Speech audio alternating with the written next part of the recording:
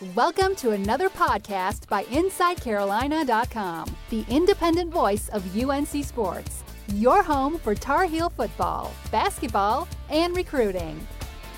I'm your host, Tommy Ashley, joined by Jason Staples and Buck Sanders. Everybody's a little out of place today, so show might not sound as sultry as it normally does. Buck, I'll go to you first. Carolina handled their business on Saturday against Western Carolina, which is exactly what Larry Fedora has always been able to do against FCS teams. Yeah, that's true. He's 7-0. But if you think about it in this way, yes, he typically handles his business. And I don't know what, one year did they beat Old Dominion like 80-20 or something crazy like that. That those games are usually blowouts, but that's in a typical year. And this year has been anything but typical. And they still managed to do that yesterday against Western Carolina. So I guess you could take that as a positive. So, yes, they did take care of business. Elliott had a couple of shaky moments where it looked like they might turn the ball over. But other than that, he got back on track, and, they did what they needed to do. The defense played reasonably well. So, yeah, they took care of business in typical fashion that they do against FCS teams.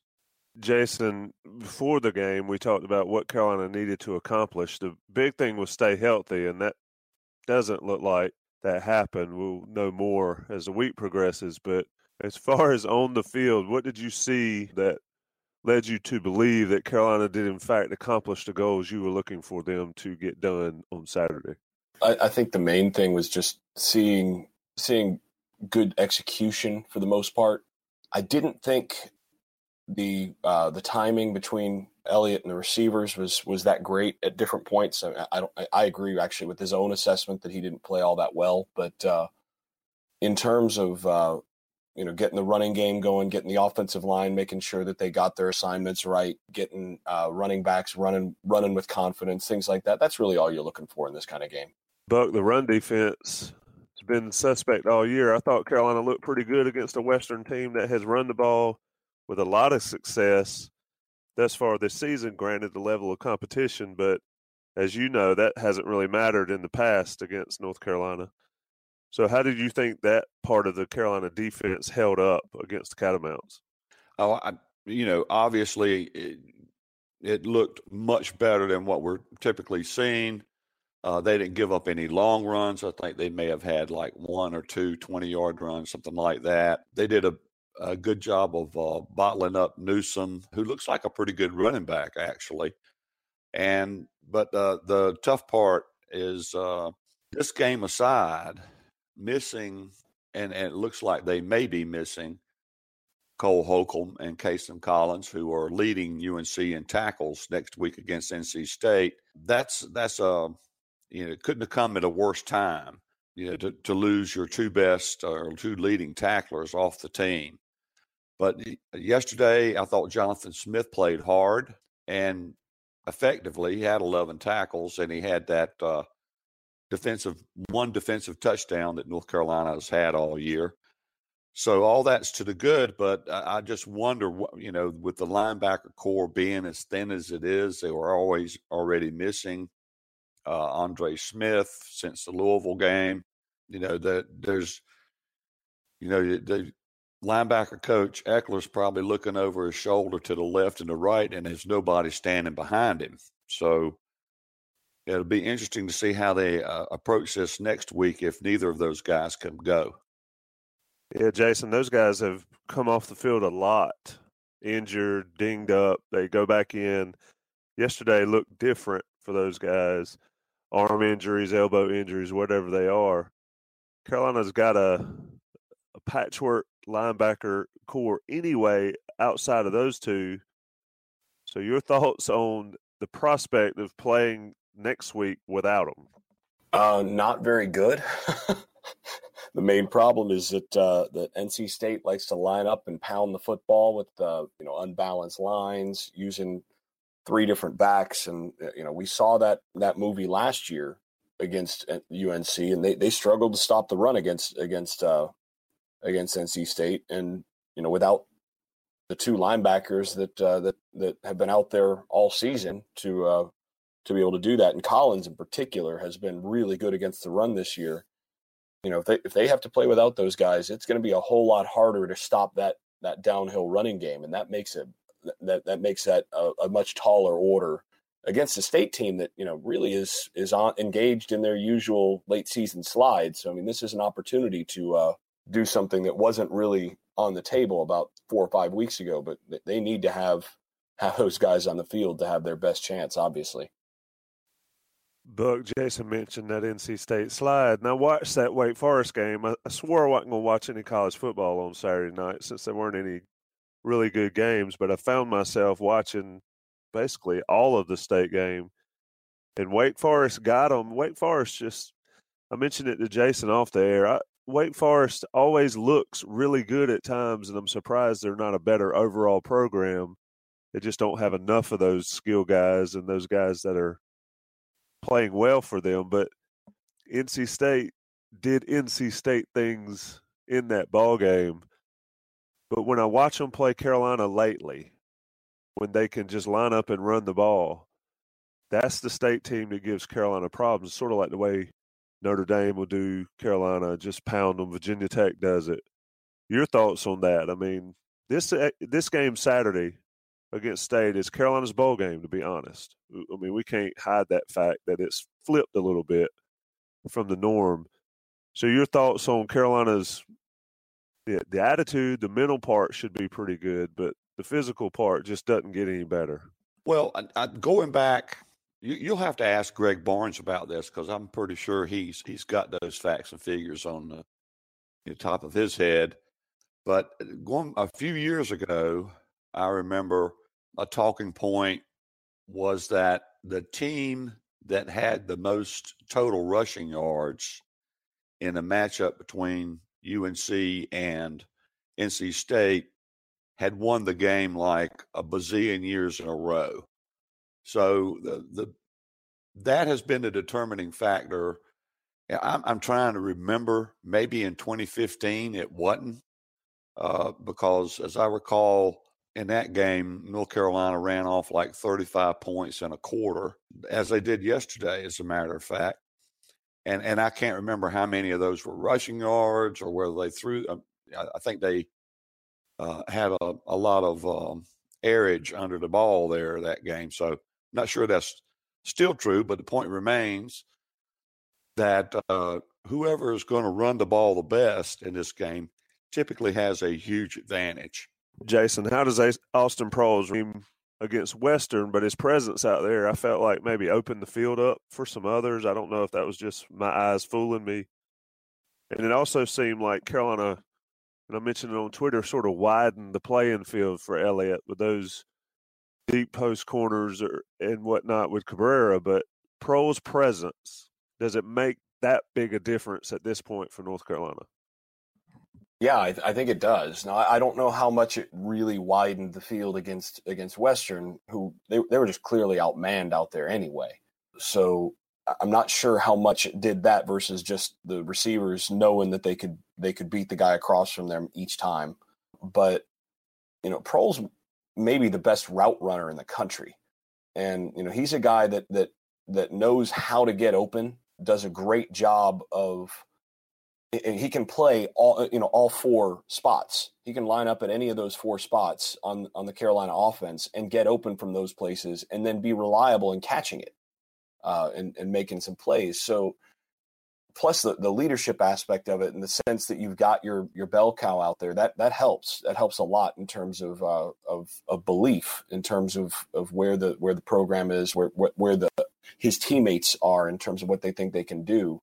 So that all helps. But, I mean, you could see on that sluggo, that slant and go route that he got, the one longer catch that he had, I mean, the ability that he has to turn a defensive back completely around to run, you know, quality, sharp routes to get himself wide open, that stuff really matters. And against a team like State, where they're going to need to beat much tighter coverage, having a guy that as a quarterback, you know, that guy's, if it's any sort of one-on-one coverage, that guy's going to beat the guy across from him.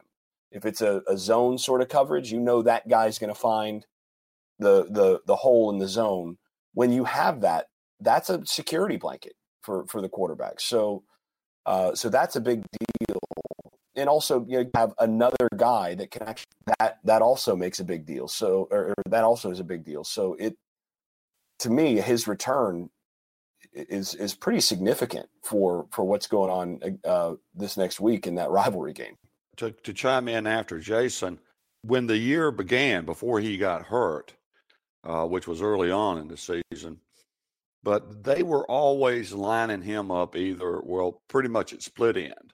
And yesterday I noticed, and maybe I'm just missing something and didn't see it, but it appeared to me that they lined him up in the slot much of yesterday, and that's not where they had him early this year. He was playing on the outside, and I wonder if that's a function of guys like Ratliff and Cunningham have gotten used to running those outside positions, but aren't quite as adept at running the slot position receiver, because Jackson filled that role until he was hurt. He was a slot guy.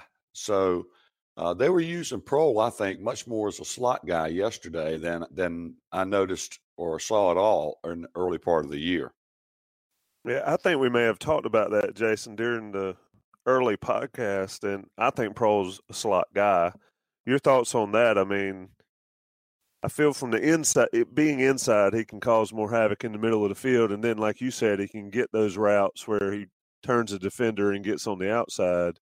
I think that's the place he plays. That's got to be his position on Saturday against State, though I'm sure they'll mix it up.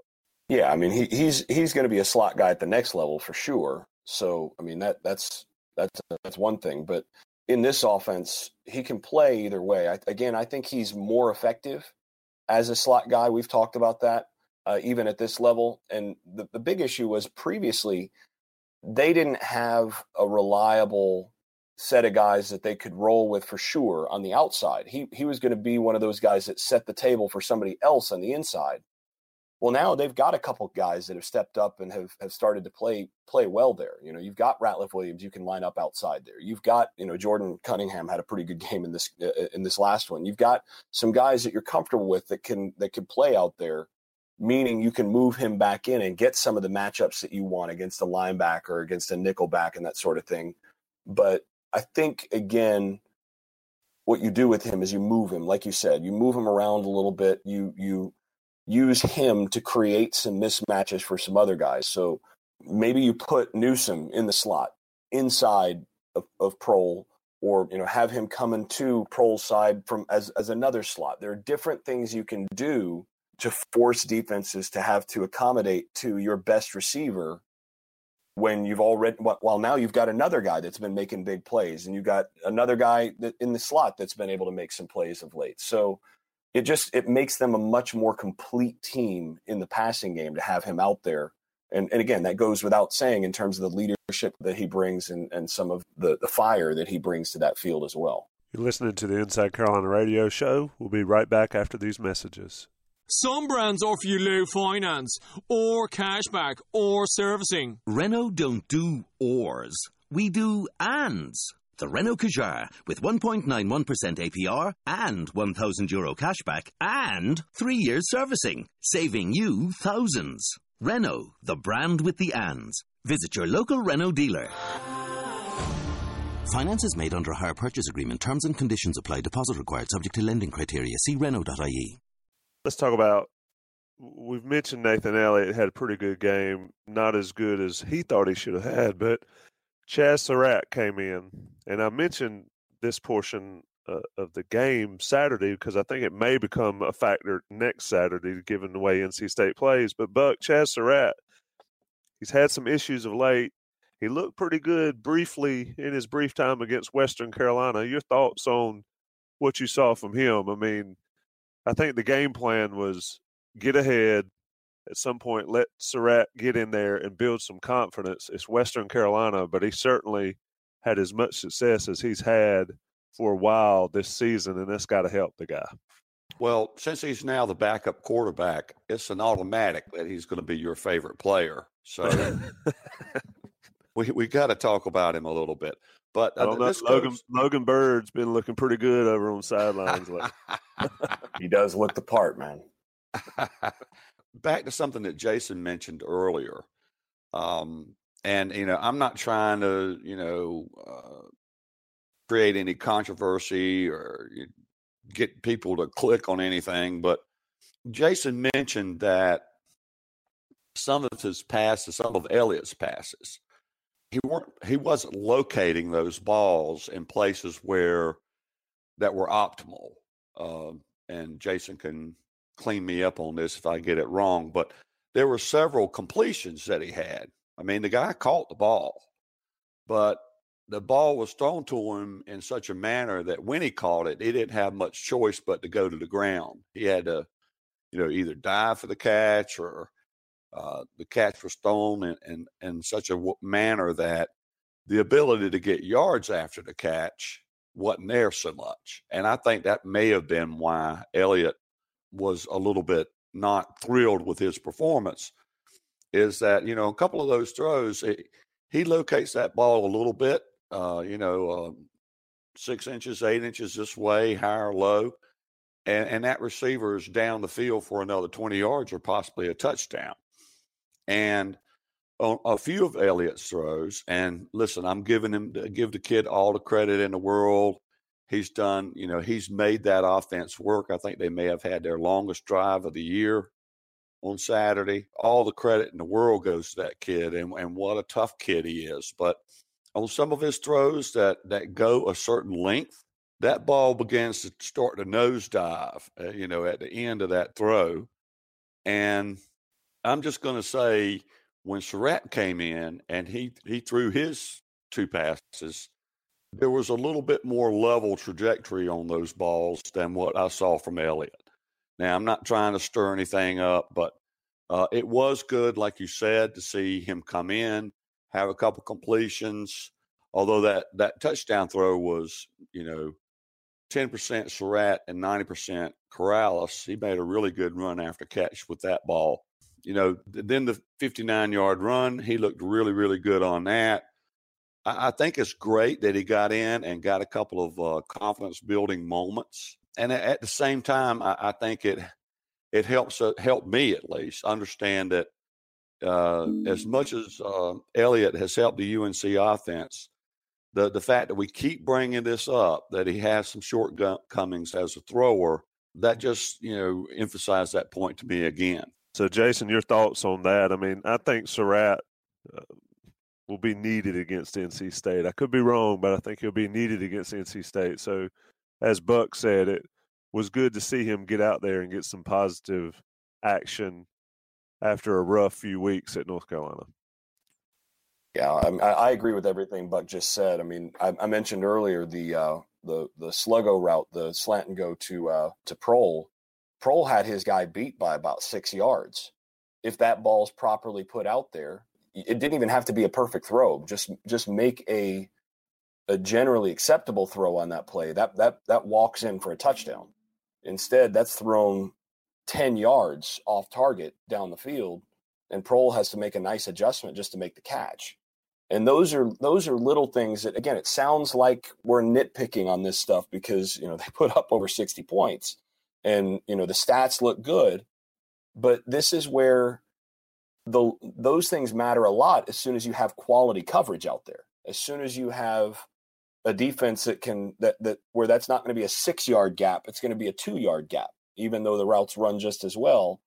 That stuff matters now. And I think you could see, even though it was only a couple throws, you could see, again, as soon as Surratt got in there, you could see a difference in terms of the velocity. You could see the difference in tools. I mean, I know some fans have messaged me and asked questions about, well, Surratt was supposed to be so mobile and everything, but, Elliott has looked more mobile, has looked more, has been able to use his feet more. I think we saw in this game that Surratt is healthier now than he has been in a while, because when he took off, you could see the difference in terms of speed as well. The tools are just different. Again, you cannot diminish the leadership and some of those intangibles that Elliott has brought to the table But I can't. I had the same thought you did, Tommy. Where when I watched this, I went, "Yeah, they're going to need that. They're going to need that kid against NC State." I have a feeling. It was one of those things where after watching 3 quarters, otherwise, you all of a sudden you see Surratt come back in, and you're like, "Oh yeah, that's why that guy was playing before." And so, you have to think they're going to have to make sure that he's as well prepared as a starter coming into this game as possible. Because they're going to need him, I think, against NC State, just because of the quality of defense, the quality of defensive line in particular is totally different in this game from what we just saw against Western Carolina. Yeah, and to Elliott's credit, I mean, the 2 passes to Cabrera were Beautiful. dimes. Yeah, and the pass to Fritz was a good one too. He missed Daz Newsome on what would have been a touchdown, and y'all have talked about the pro catch or the pro throw, but Elliott, like you said, you can't dismiss or even minimize what he's meant for this team. I just think in Raleigh, you better carry 2 healthy quarterbacks that can give you something. And especially that throw to Fritz, by the way, that was his best throw on the day. That was a dime. That was a really good throw. Yeah, so it gives hope that he can get it done. State will be a different animal. We'll talk plenty about it. It's going to be a disjointed week for our podcast, and so our listeners need to enjoy the Thanksgiving holiday, but you hear plenty from us as the week goes on. Buck, Jason, I know y'all are out of place from norm, but I appreciate you taking time to get this one done. Not a problem, Tommy. Thanks. Thanks for listening to InsideCarolina.com, the independent voice of UNC Sports. Your home for Tar Heel football, basketball, and recruiting.